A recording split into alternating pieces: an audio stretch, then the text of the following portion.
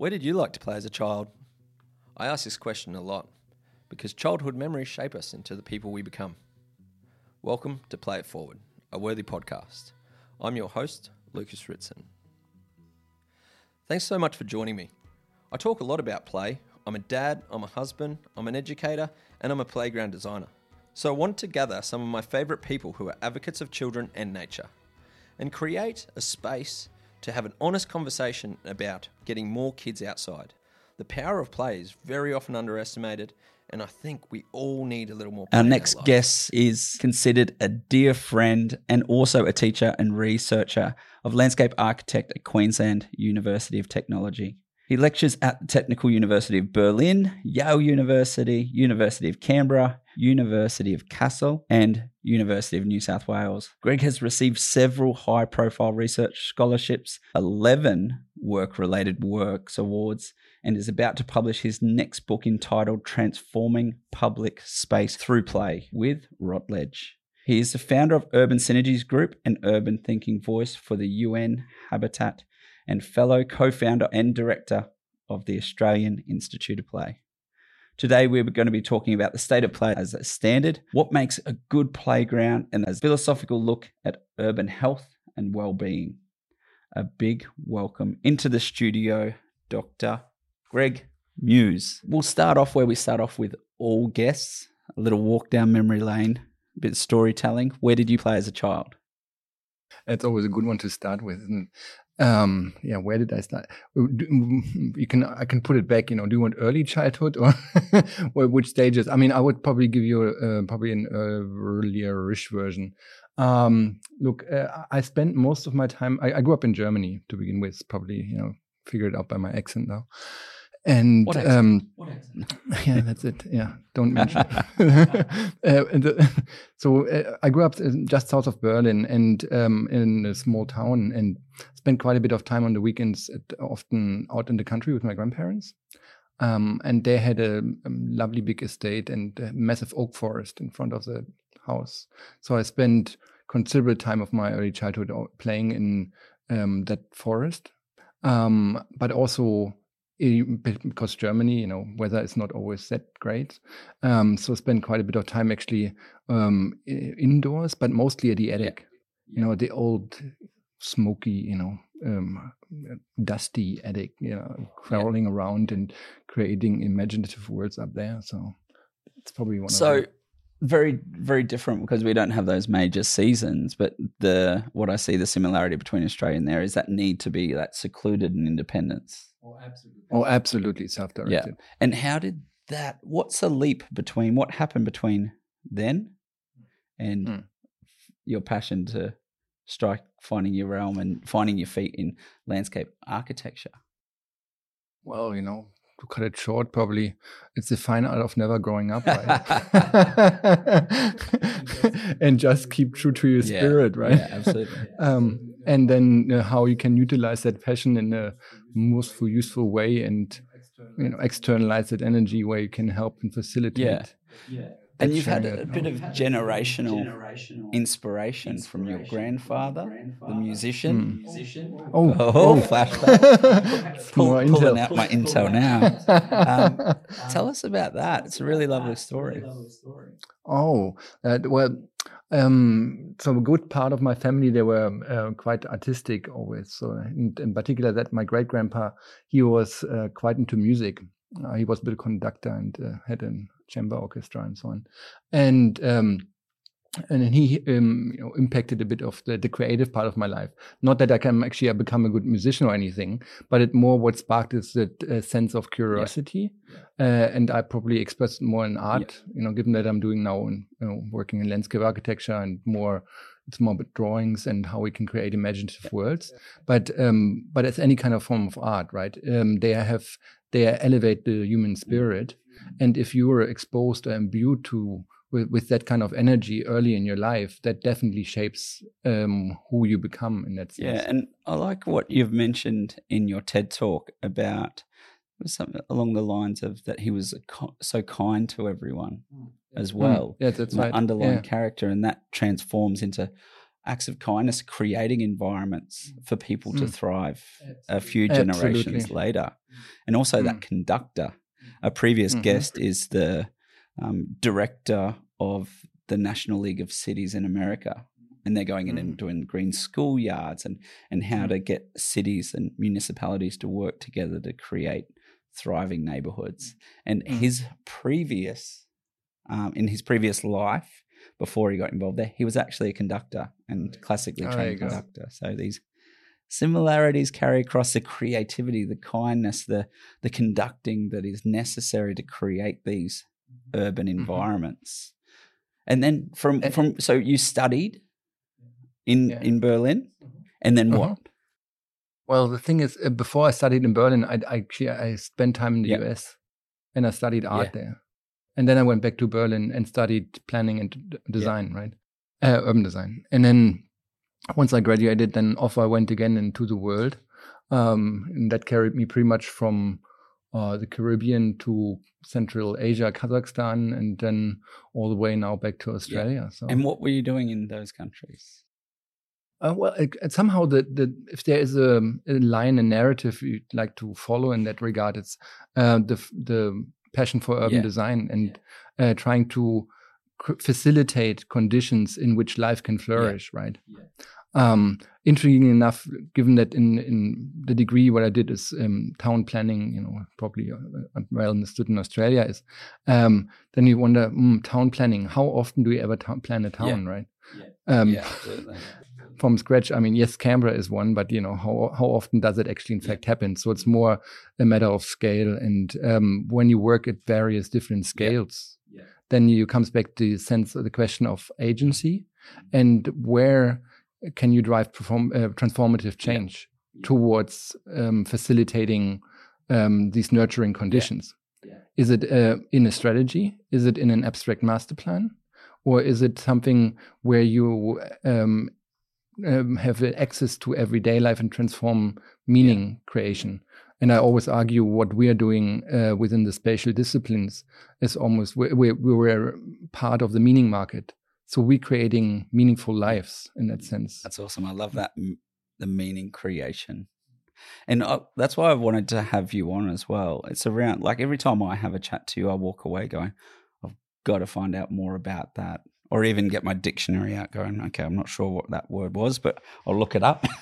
But I think there's so much to learn between looking at your expertise from these huge scales and then shrinking it right down the macro versus micro and shrinking it down to the realm of what we do and just the small play environments for early childhood. But you can see these similarities that carry across and the things like, the nurturing strategy that you mentioned, that's integral for children's growth, and then that meaning creation.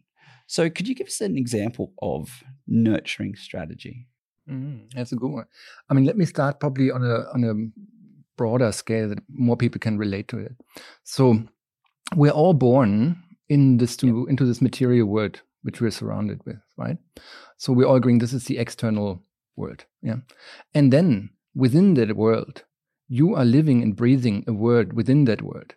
And that is socially constructed through your parents, through your friends, through your work text, what you make, when you go to conferences. So it's a unique path, how you experience a life in this. So, and that world within the world is constantly changing because people come in and out. So but it's also quite unique how life itself reveals itself in front of your eyes. And how you can engage with that world and within the world. And over time, of course, we're modifying the broader world, but more agency sits within this smaller world within the world. And when you go with that narrative and your socially constructed world in there, you have a sense of agency to say yes or no to certain things. But so choices you make, and then cumulatively they shape the path of how you go through life. That starts arguably when you come into this world. There's now science coming out that starts even before you becoming birth, because the mother has already this nurturing relationship with you, and it comes back always down to the environment from the internal to the external. if you want to work with that kind of dialectic, or you actually leave that behind and you say, what is it really, what makes it whole? So if you have these kind of understanding that we're actually operating this socially constructed world within the larger world, that means we are constantly facilitating and changing this socially constructed world. So often what we find is that that socially constructed world works adversely to conditions where nurturing childhood can occur. And that is dynamic and always constant changing. What we can look into is how, and that's more an existential question, how do we want to exist? And that's a question everybody can ask themselves. How do I want to exist in the world? Not tomorrow, not yesterday, but now. And through the conscious choices you make now, you co-create a different kind of future. And the choices we make, of course, arguably should be well informed with evidence and all this broader science based, but often we don't have the time to engage with that. Hence why podcasts are a good format to break that down in small chunks and make it digestible to the audience. So it's more about how we can create these nurturing conditions in the socially constructed world within the world to achieve some better outcomes. And there can be deterministic, or they can be quite open and ambiguous. And it's really a question of what kind of life-giving forces you want to give energy to. That's why I wanted to have you on. So how much of that agency have we, in recent times, are we automatically surrendering? We've got so much agency over that social construct, because you were saying about those choices you make all the time. But the environment in which we live in, all of these external policies, is it leaning towards us just surrendering to our environment and being a product of the environment and just giving up on our own social choices? That's a good question to ask, and probably I can go into quite a bit of depth in that. So there's a part of it which you can actually critique the concept of free will, right? Does free will exist or not? Yes. And I probably stick to my discipline in that sense, and I would say the environment shapes us more than you might think. And everything what we're engaging when we have an urban way of life, for example, everything what you see around itself, it has been some form or the other designed with some sort of conscious intent behind it. There are certain, these forces, they were pushed by certain powers at play. And often the intent behind that, they probably compete, sometimes contradict, create tensions, or create adverse outcomes for health. On the other hand, we're a social species. We're geared towards convenience, have the easy life. And the easy life is not necessarily a question of upfront facing conflict and tensions, right? So if we are navigating through life the easy way, so to speak, we are giving up that certain liberty. So, but that liberty is up to you to choose it every day or in every decision where you have agency over in the moment. So, do I eat the ice cream? Do I not eat the ice cream? Do I walk down the stairs? Do I take an elevator? Do I want to spend my half an hour in the park, or do I want to spend my half an hour in front of the computer eating my lunch? Absolutely. So, I'm recently just finished reading Atomic Habits, and it all breaks that down. It's like that incremental little choices, and it's the hard choice that get the flourishing results, and the easy ones that just get existing. A quote I heard, it says, if you want to be a mayor, a conductor, a politician, whatever you want to be, and your punishment for wanting to be that, you'll become that. And equally, your punishment for not wanting to be anything is that you don't become anything. So you're like, okay, that's heavy. And to go into the realm of play and breaking that down and unpacking a bit, what I try to convey to parents and families is that we want to create environments, because environments will create behavior. And we've kind of missed that a lot. But we all know it's true. It's like that relationship, what the what the heart's always known to be true, you kind of need a sentence sometimes to plonk it in their head and go, that makes sense. Like, for example, you go into a restaurant and the lights are bright and it's loud and you're going to last 2 seconds in there and you want to get out of there, opposed to a nice restaurant where you can sit, you can actually hear each other. The light's nice. It's not hectic. We know environments create behavior, but we kind of just surrender and we do it in our home, but why don't we think it on a bigger scale? Like people just defaulting into the should of neighborhoods where there's no interaction and you have to drive everywhere. And it doesn't seem to be community driven in a lot of circumstances. Where is that loss? Where have we lost that? So you're arguing for that the environment creates behavior. Yep. That I go along with that, but to a certain extent, because there's the power of will. So let's say, for example, you walk down, let's say South Bank, right? And you say, oh, okay, this is the way for walking here. Yeah. But then you come up with your skateboard and you use every curb and things which is not intended to be skated on. But your willpower for play is there. So you're actually, changing through your behavior, that environment, it's a designed intent. So it's always, I think, it goes a long way and it has something to do with conscious overwriting certain transgressive forms of behavior. And when you do that, there is a sense of consciousness behind it, but also in play, and that is the beauty of play. It's such a broad, ambiguous concept that you find nurturing joyfulness within that. And that's a powerful tool, which is a life-giving force. What sparked your interest in play from doing it from the urban standpoint, urban planning, design, and then you found yourself in the play realm? What was that? Oh, well, you can either go with the Albert Einstein quote, play is the highest form of research.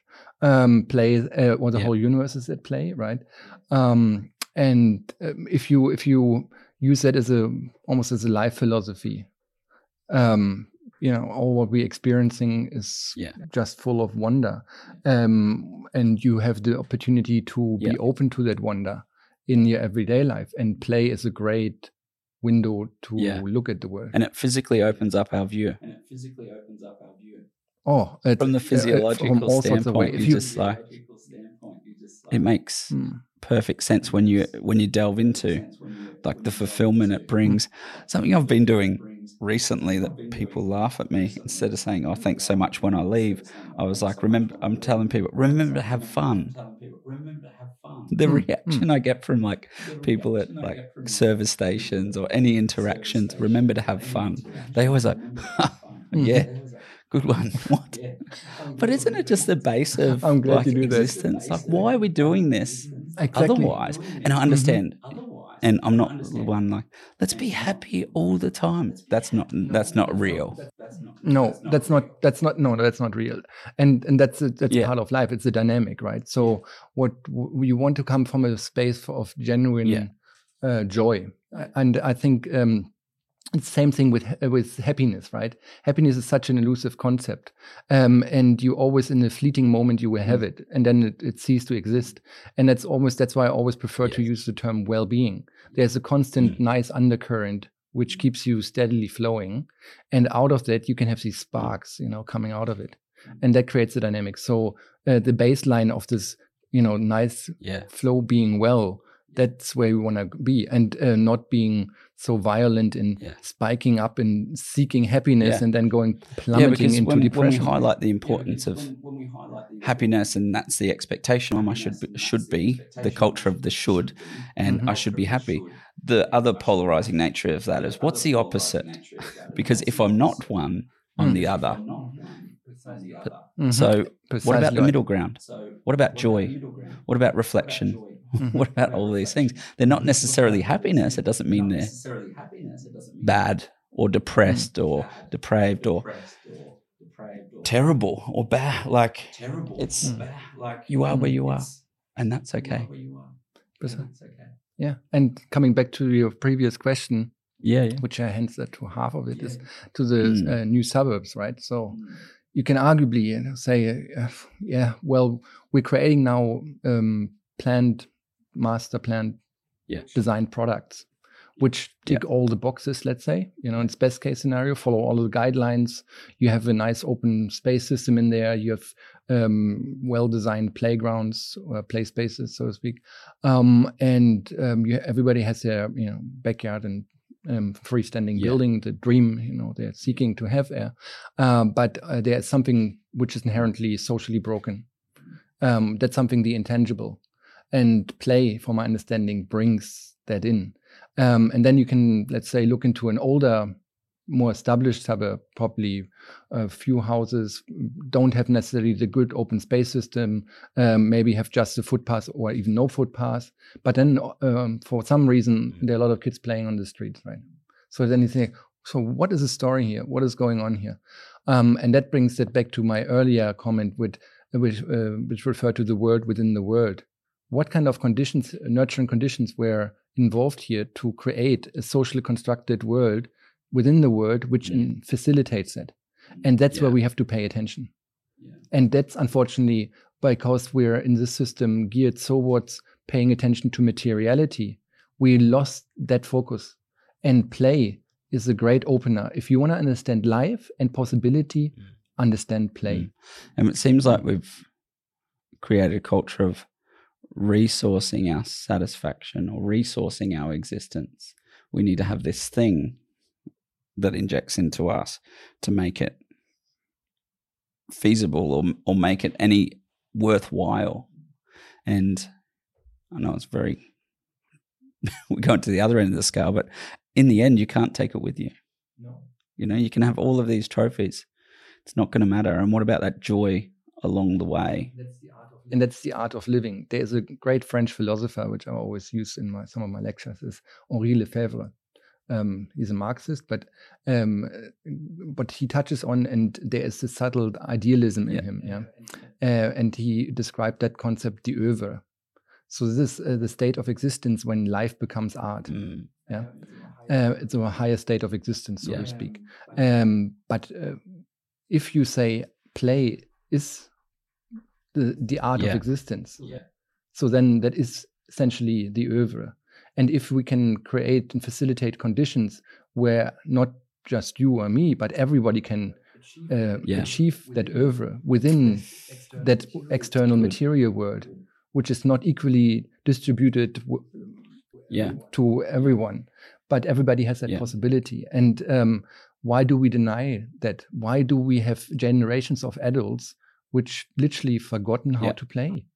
I mean, how do they want to move and find joy in life if they have not found that spark? Or perhaps maybe in a formalized way, let's say, with sports or so, they're dedicating it to a fraction of time as part of their weekly routine. That's when they're allowed to have play. But what on earth led to that kind of condition where we created a system which just allows us to be joyful in a certain moment? What do you think it is? What is the contributor to that?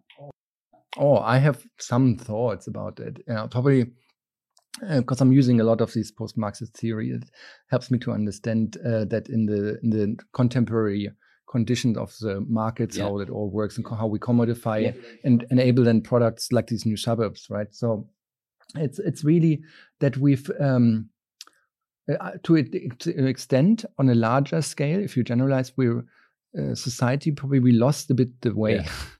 We drifted too much into materiality. I always say we lost the materiality. Each one can ask itself, like, how far do we identify with material things there?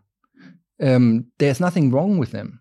You can enjoy, a nice experience and all this. But the thing is not to get too close to attached. And that's the art of play in life, right? You enjoy for whatever it is. And when you played enough with it, then you're moving on. So there are no hard feelings. And that's the beauty about children. Often, in most cases, they're very forgiving. They're, of course, there's a dark side of play when they're rough together, but then they learn something about life. So the early phases when they negotiate the rules for life, right? Everything is ambiguous, open, and you co-create it to an extent because, of course, they have been genetically imprinted in certain programs of how to make sense of the world. But in the earlier stages, they're much more open. And that's the beauty of it. So if you understand how children play, you become more attuned to the possibilities of life if you choose to give them space and time. And it reminds me of that story of Picasso walking through the square. The lady says, "Draw me a picture." He does a scribble. He says, "What is this? A child could do this." He says, "It's taken me 30 years of practice to be able to act like a child and to draw like a child."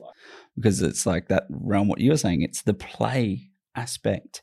And, play for me is about the process, and play in general. It's just not for me personally, but play about the process, not the outcome.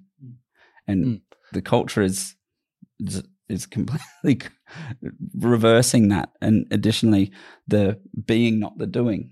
So what do you do? How are you? Oh, so busy. Oh, I'm sorry. Yeah. I want to say sorry about that. It's a default. What? It's held on a mantle, and we wear it as a trophy. How are you? Oh, busy. What are you doing for you? Oh, no time for myself. And it's fleeting in the scheme of things. Like, not to get morbid again, we're here for a split second. Mm-hmm. And that comes back down to the way of how we designed this world within the world through dialectics, or you say to black and white thinking, right? I just give you an idea from the book what I'm. Yes, I'm so excited about that. So, tell me. How long? It's been How long's it painful been? process. Or 4 years, 5 years in making. Just out of my pure interest, because I have the aspirations to write a book, and I have the aspirations to study in an academic type of way like you are, but realistically, I know that's not going to happen. But I admire the fact that there's people like you doing it. And in regards to reading a book, how many hours a week? Oh, I don't know. I mean, it's largely based on my PhD, so I could utilize big chunks of it.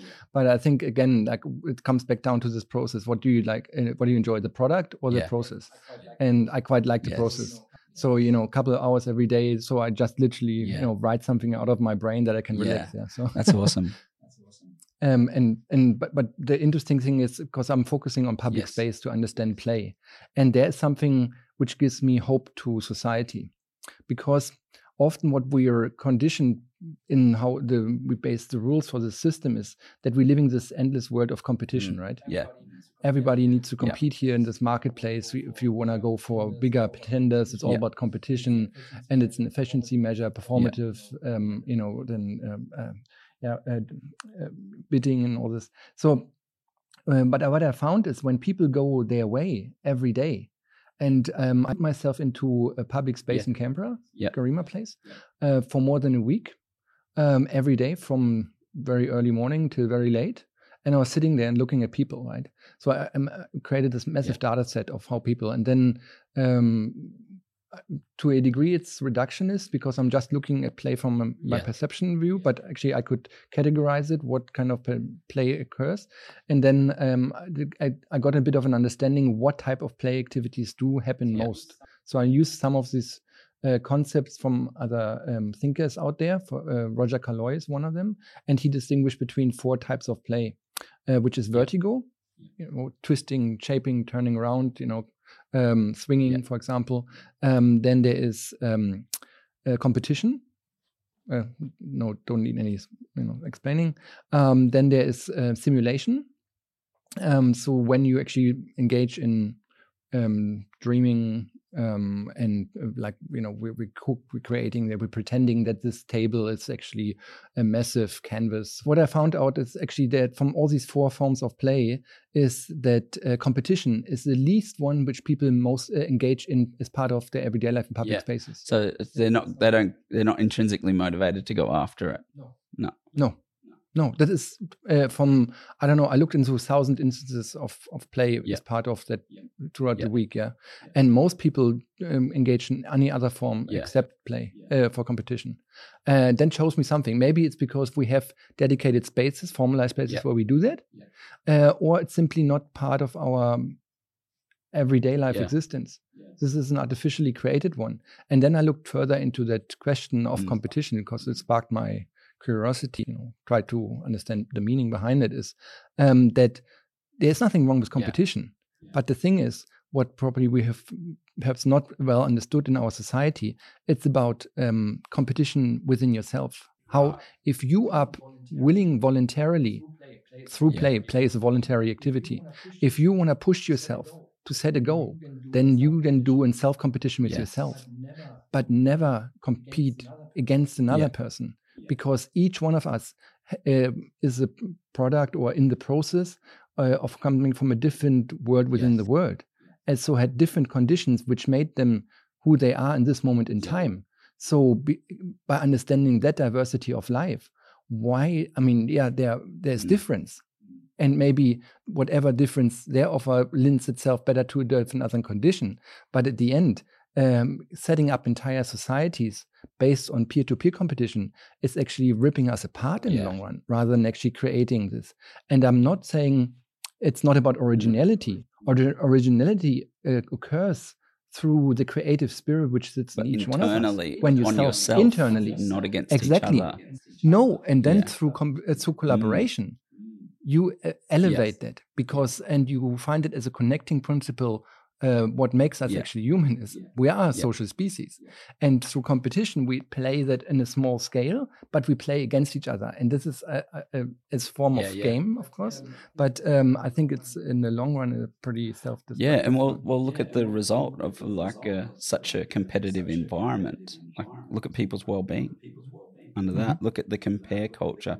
Look at the impact of social media with this fake mirror filter in front of you. It's we're removing the experience from self completely, and that's what I try to encourage in not a similar way within interactions in play.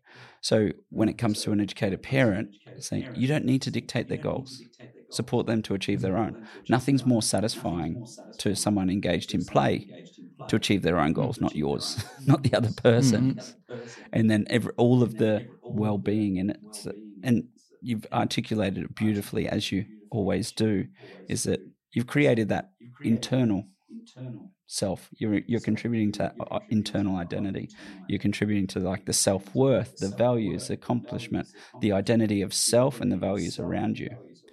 To go back to your observations around playing competitive nature and generally not gravitating towards it, do you think that is a product of there being so much competition in community, in the environment around them, that when they're intrinsically motivated to play, they're like, I'm not even going to go into that realm because I get enough. I mean, it would be interesting to carry out some further research on that, I must say. But generally, I would say we are, as a society, create certain conditions which we favor certain behaviors, right? So if we are actually co-producing or co-produced over so many years a system which favors and values competition as a driving force, then of course other parts being left behind. We are also, if we are becoming in our process, we're always becoming these products of these environments. So how far are we programmed or ground conditioned to operate that? Because we have normalized that concept, that we do not even question that narrative or that concept as society. Why should we take that? This is the way how everything is, but no, it doesn't. The thing is, if you step out of the self in that sense and observe life from a remote distance, from a calm point of view, you will see how this kind of sense of madness actually reveals itself. And the way of how we design environments is, I think, to a degree, a really good reflection of our collective values.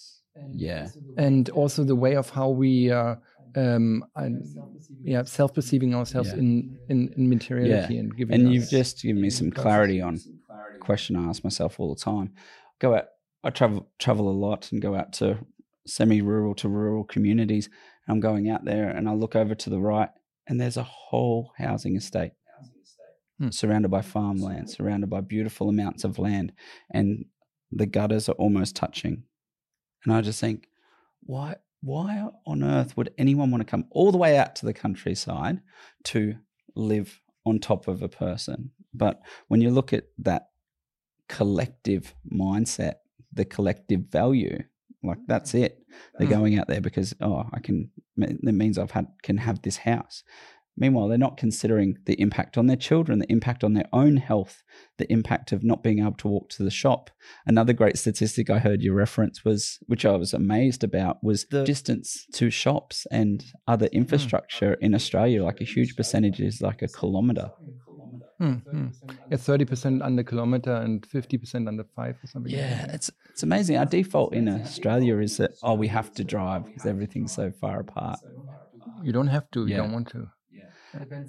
Depends actually how we make do and and we're looking at Germany and the other European countries that have the culture of transport on bikes or out there, probably traveling the same distance that we are. I mean, my commutes were 12 kilometers when last time I was in Germany, so one way on the bike, but beautifully through the landscape, right? So through from my town, through fields and forests all the way to my work. To go into your role now, let's flash forward. Can you just break down your role at the university now for our listeners? I'm lecturing in landscape architecture at the moment, and keep in mind I have a background in urban design and planning. And I'm putting my energy into three types of units. One was health and well-being, and how we can create landscape for well-being. The second one was because I've been doing a lot of work transcending global north, so to say, and global south, so countries in Africa, Southeast Asia, and so on, where we embedded some of these theories for change. What I said, like how we really socially create this world within the world, and then out of dreams, particularly working with young people, how we can utilize their dreams and translate them into some tangible outcomes, how we can co-create better outcomes for a community. And so we applied that in Sierra Leone and received overwhelmingly successful results, and that was then celebrated at some of the UN Habitat conferences. So that was really really heartwarming breakthrough, but it confirmed one thing, that if we are willing to be open-minded, to re-educate ourselves, and carefully willing to listen, deep listen to each other, we have the chance to really co-create a different kind of future, and renegotiate what we are becoming. The word you've mentioned a few times there, co-create. So can you break that down? Like, say, I know it's to break it down in a broad sense, there's a podcast, but in the context of supporting African towns and children in Africa, what does that co-create relationship look like? Well, so let's say start from your and my within the word. So we are, quite privileged, middle-aged males, standard, and we're we really have a quite privileged life. So our dreams might be very different to somebody who has not had that privilege. So when you go into these communities in Africa, it was important that we just work with on equal eye level and give weight to their dreams. It's not about our dreams, which we're imposing in a colonial sense onto a different society and coming in and saying, now, because we were living through material wealth and we ticked a lot of health parameters, you need to have that now too. So we took that arrogance aside and applied quite this decolonial way of thinking at it. And so that means that's all about you. And it's in fact actually not about each and one of you individually. It's about what you can dream together. And that is a powerful message because you have to negotiate through all your differences what is worthwhile, what comes back down to this question of mattering, what really matters, not just to you individually, but to a whole bunch of people. And that is the core to co-creation. By agreeing through democratic processes of what is worthwhile keeping. Agreeing about a need, not a want. Exactly. And I think that's where we have to be really careful in the way of choosing language. Often we are ending up in these wants, and that is working with desires. Yes. And there's nothing wrong with desire, as I mentioned before. However, the way of how we're interpreting and how we're utilizing that concept to justify certain narratives in society is concerning. So given that we are, let's say, in built environment landscape, being so to a degree from a power concept perspective, our job is to create meaning, which means we're working with visuals and desires. So we seduce people into these kind of worlds which we are sharing with them. So that's to a degree the success of our jobs, right? But being conscious of that and saying this is not about what we bring to the table. We are the facilitators, and we're actually conscious about that. So we are actually we're paradigming a new way of existence. So therefore, this is more about you. And the more we actually empower you to co-create, which works with openness and ambiguity, you don't know where the process ends up with, but it enables an environment for trust. And again, comes back to life-giving forces, which is very much, we play with them together at equal eye level, and then negotiate a way forward, which is beneficial not just to one, but to a collective. That's where identity comes from. Identity in relationship. Is that correct? Could those things be summed up as relationships as well? Like you're within the social construct, that could be a relationship.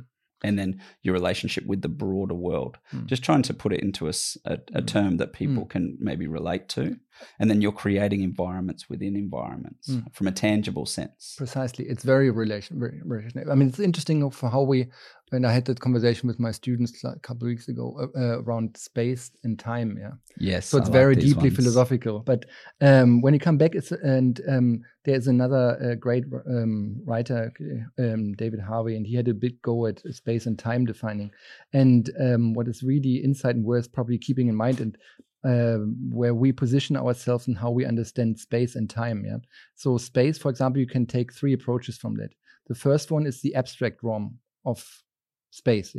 So we think there is a measurable confidence, like in the room where we're sitting in, or where the listener is sitting in. So you can actually apply a measurement, a tool. There's something concrete, solid. It's abstract. We can create a plan and then we put it in and then it's there. So this is one form of space. There's a second form of space, which is actually the relative space, right? And it comes from Albert Einstein. So let's say when you live down here in the Gold Coast, I'm come in Brisbane, so it takes me an hour to get here. If I actually choose to walk from my work to my home, it takes me 45 minutes. So geographies of time play a important part. How much space you bridge in order to create a world within the world. So that creates more resources if you live further away, but you also have time. Let's say you take a high-speed train where you can compress that space-time. So, and then there's of course the third space, what you just touched on. That was the relational space, and that is a space of dreams, where memories sit, all this intangible, and arguably you can superimpose that on to these other 2 spaces. And that creates a sense of messiness, right? And probably when you have to ask me which space is the right space, like if you think about black and white, and it's like, no, probably they all work together. But that creates this messy and complexity around it. And if we work with openness and complexity, why on earth are we trying to put it into one of these boxes? Why are we, as individuals, are conditioned to always think about this is must be absolute? Why don't we let it open be and choosing again what matters within these different conceptions of time space, or space time? And look at children in their exploration of environments and play. They use the tangible space through absorption of their senses to gather an understanding of the intangible. Precisely. The huge disconnect I observe time and time again is where we're trying to teach children from the intangible place about tangible things like care for the environment. And the child goes, where is it? And they go, it's everywhere. What's in it? Everything. And poor Alex, a 4-year-old, is going, what on earth are you talking about? Instead of just exploring and experiencing the environment. And that being, I like the word, that world is a representation of that. And, another one is when they're trying to teach social interactions. Oh, Alex, don't go in James's space. He's looking so perplexed. What are you talking about? I can't see it, touch it, anything. Now, wonders there's that confusion around identity in space, relationships as well. And that kind of adult power unbalance, right? When we're saying what is right, what is wrong, shapes these small spirits already and impacts their life in quite traumatic way. Because often we don't even think about it because we're used to it. That is the world how we become to learn to exist in. Yeah. But these are like clean sheets of paper. You know, they are beautiful, full human beings, and we are saying you are not a full human being. Because you did not have these experiences what we had, so we have to burn you now to shape you in this path. Yeah. Because this is the way of how we are existing. But the thing is, when you look around and see the violence and all this physically and spiritually around ourselves, we ask ourselves like, why are we doing this to them? Yeah. And why are we recreating children in a model of ourselves which are so flawed? In ourselves. Oh, yeah. I understand we are flawed, and that's a part of life. Facto, I'm not. No one's. You don't. Okay, let's get someone perfect to teach all the children. Good luck. I'm not saying that, but all I'm saying is why are we teaching our own bad habits and our own lacking understanding. And I mean, from a parent perspective, to protect them, everybody, I would say, does with good intention do their very best to raise a child. Yes. 100%. Without saying. Yeah. But it always, and that comes back to the way of how we constructed the social words within the world, because they had coming out of a social word constructed which was full with trauma. Yeah. So they have been impacted of their life to condition within certain narrow boundaries. Yeah. And so within these boundaries, they're doing their very best. But I'm not saying then we can co-create a very different future. And that's where I found ambiguous concepts, invisible concepts, or concepts which you can't grasp and confine are really the transformative ones, because they can elevate our spirit in that sense and give us these forces how we can actually have a conversation and escape that. So, for example, my urban lovability concept, right? If love is intangible, and I'm not saying the physical love here, like I'm talking about more the compassion type of love. So where you are open and willing to share something with another person, knowing or not knowing, doesn't matter. But there's something you're willing to give a compromise, to make a contribution. So if you give that contribution, that is an connecting principle. For example, I have plenty of water, you are very thirsty, I have abundance, of course I'm sharing, no worries, right? So when it becomes scarce, then it comes a different negotiating part, but then even then when you share, there's more beauty in that, because together we're stronger, but it needs a certain actualization around that. So, and if people have been deprived of a lot of these experiences, how could they know any different? But often when you show, no matter what kind of instances, kindness from a compassionate point of view, that can be a very powerful transformer. And joy and play, you will see when you want to learn about how this lovability works, look at children playing with each other. Yes, there might be, we're competing and saying this is mine, so because the ego is full in its development, but often they're very forgiving. They have a fight, and 5 minutes later they go apart, and then 10 minutes later they're starting from scratch again. Adults don't do that. No. I know in 1984 we had a conversation and you were really insulting me, so therefore I did not talk to you till then. How dare you, culture. Exactly. Yeah, precisely right. But so it doesn't happen overnight. So again, it comes back down to this idea of becoming. It's a process, as you so eloquently elaborated on earlier, and it is a question of mattering and of values again. And unfortunately, I think we do not create enough time in space to have these kind of quality discourses around what really matters. There was an opportunity that perhaps the window is still open, since COVID is hitting all our societies. People are contained at home. They're deprived of social connections. We all agreeing digital world is simply not the same as it is as true face-to-face. As many of our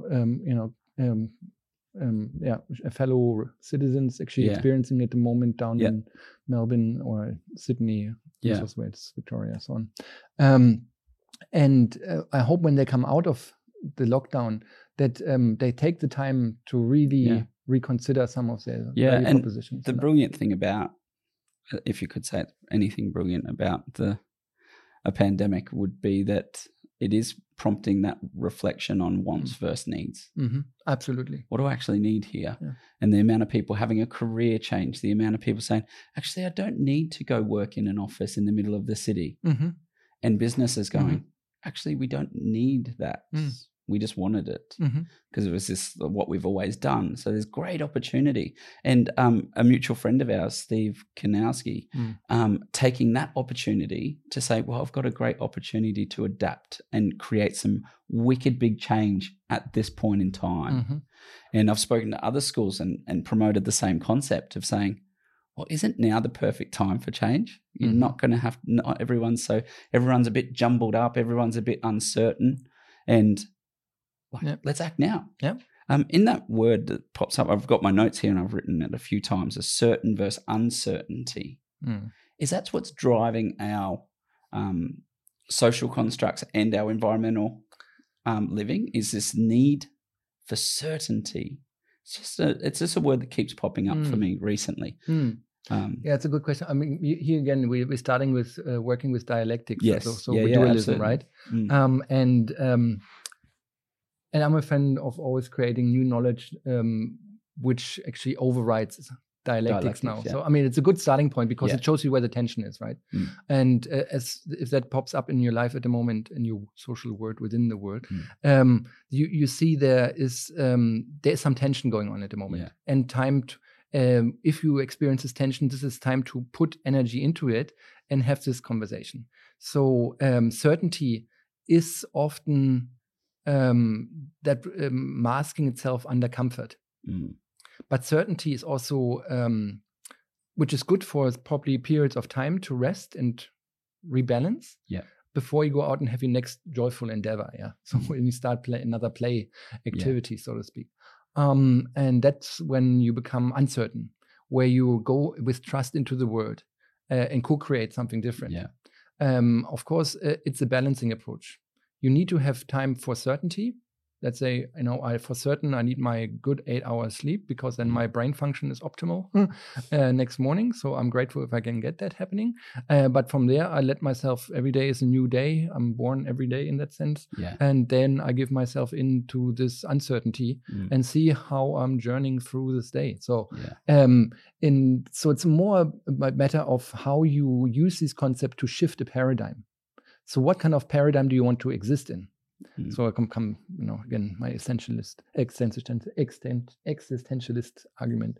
Do you want to exist within certainty, which I can, if you give it too much energy, can put you into stagnation and corners you, because it masks life. It's not feeling alive. When you play, for example, you're engaged in vertigo, twisting and all this. Boy, you quickly feel alive because your physical body is like, pumping blood and all sorts of things. If I would actually be certain and I would sit in the chair all day, my butt keeps pumping slowly, but I see life passing in front of my eyes instead of actively engaging in it. But it's all about the balance. And that's why, again, I think we can depart here from the dualism and think about, again, between what brings us together. I mean, I put that to you. What do you think? What brings certainty, uncertainty? What holds it together? What is an umbrella term which can reconcile with it? Yeah, it comes down to that. What's the meaning of that word to you, doesn't it? Like you mentioned at the start there. So. But if you use experience, because there's just different experiences, right? Some experiences are more certain, have a higher probability to occur than others, right? Or it's just perception. Oh, and perception is also quite ambiguous, right? Because my sense of sight is not as good as yours, so I perceive things differently than you. Wow. So, like, even within both us sitting in this room, my world within the world is looking at you, and I see you here, nice wooden panels behind you, and you see myself from a different angle. So you're again having a perception of this world from a different angle. So, but the thing is, the more we all overlaying and looking at us ourselves, we actually, there's some common shared realm in it, and that is what makes it real. I think we had a conversation about one time, was like, it's not based on your experience, our relationship using our senses to talk. It's not your experience isn't real, mine experience isn't real. It's actually what's happening between this space, which is actually the real. When we had that chat, I was like, I think I just broke my brain. Sorry, I No, seem it's to good. frequently get that feedback lately. My No. students say the same. It's good. Yeah. It elevates and articulates, and we need to have these conversations because it's important. Otherwise, you're just this passenger. You're just a subject of what you've accepted. When it comes to your students, as you mentioned there, and they're moving into the realm of landscape architecture, when they graduate and they leave, what do you want them to take from their years at university into being a landscape architect? Probably criticality. How so? Oh, well, in every respect, right? So landscape architects work at all scales, right? So they work on the big issues, the climate change issue, all the way down to garden design, right? Yeah.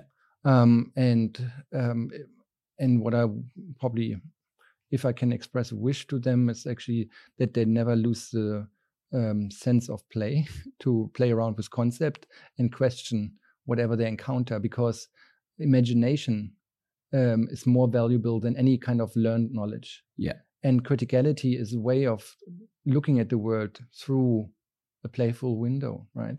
And a window which allows for the imagination to occur. Thought, of course, is useful as a tool because it helps you to deconstruct a certain way and understand where the tension points are. But to be honest, even every theory is what we call reductionist. It's a reduced way of understanding things. That's why we have them theories out there. But if you want to experience life in its fullest, that goes beyond language. And play is, again, once more, a very powerful concept, because if you were existing in a playful state and you're experiencing the world as is through all the senses, that is more than anyone can, transcribe to or translate to. It's just the way of how existing. So you're embodying a different paradigm in that sense. Yeah. And when as a adult have we felt that sense of pure joy and fulfillment that you get as a child, where all aspects of your life feel joyous, and it's completely embodied? Like when you reflect on it, and then you reflect how your body feels, head to toe, everything encapsulated. Your book, when is it going to be released? Well, I submitted it, so it hopefully depends how long the editors take. I think early next year. Yeah. Transforming public space through play. I'm excited about that. Thanks. That's so exciting. What do you hope people to? Who do you want to read it? What do you want them to get out of it? Oh, thanks for asking. First of all, I'm going to be just happy when that thing is done.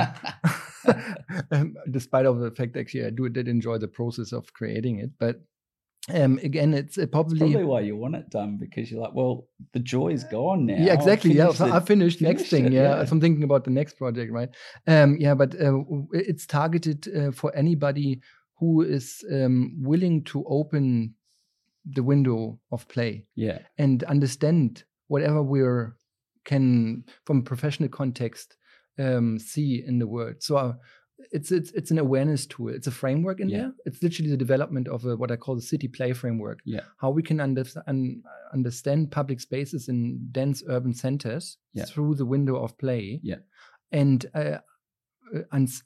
see the full possibilities and potential a particular space, confined space, or whatever is in the brief, holds for life-giving forces. Yeah. And that often overrides functional designs, and also almost can be applied as a mitigating effect before you come in as a designer and you say you get to open a new brief and you get a tabula rasa approach. You start a whole from scratch for the site. I said, no, understand life first. And if you want to understand the most complex part of life, study the play activities in that space. Yeah. And if you gain that understanding, you see how you can gently modify the conditions to nurture that more, rather than saying, let's take it all out and then we put our design thinking head on, and because I envisioned that, and then this will have to work for everyone, which it often doesn't. Yeah, and just don't present the resource. There's a resource. Here you go. This is for you to do in, not be in, just do in. Doing, yeah. Do you want to? Can you tell us Urban Synergies? It's your little baby, so to speak. What is it about? I know what it's about. I've like read your documents on park assessments and things, and they're great, and we get very excited about them and how you break it down. Thanks. Yeah. It was my passion project. It's been more than 7 years now. I mean, we kept it always very small, informal, and boutique, rather than making it a big thing. So, because we used it as a vehicle, as a social entrepreneurship model, to bring difference into being. So, and focusing on really what mattered to everybody who was part of that network, and a big part of it was focus on well-being for children. Yeah. So we started and did a lot of work with, including the assessment sheet of how we assess play value of a particular play space. And there were some of these products that came out of this journey where we helped to facilitate transformative change in that sense. So in the Canberra context, in that sense, we did big shaping space for Gen Z forum, where we said we want to create child and youth-friendly environments for the whole city. So how do we do that?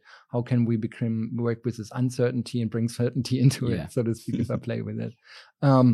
And then, of course, the power of co-creation kicked in, and a whole set of principles and strategies came out of that process, and the government started then to action that, and we were a part of that journey onwards. And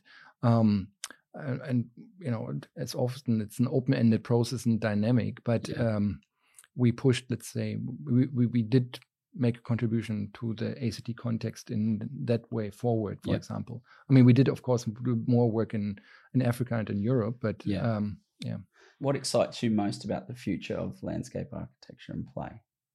Well, the thing is, I think what the pandemic has shown is the value of open public spaces for well-being, for health and well-being for the broader population, no matter where you live.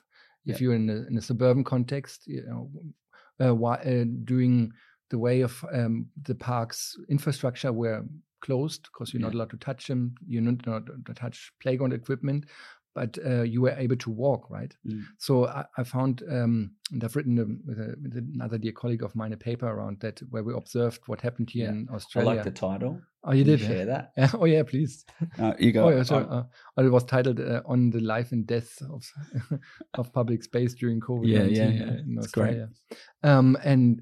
So we just had a conditioned eye for that and looked around what happened during this first phase of lockdown in Australia. And what we found is that was temporarily an opening where everybody opened that window to paradigm a different state of existence, which escaped commodification. If I'm going to come back to my Marxist thinking, is commodification in the sense you do not engage with products.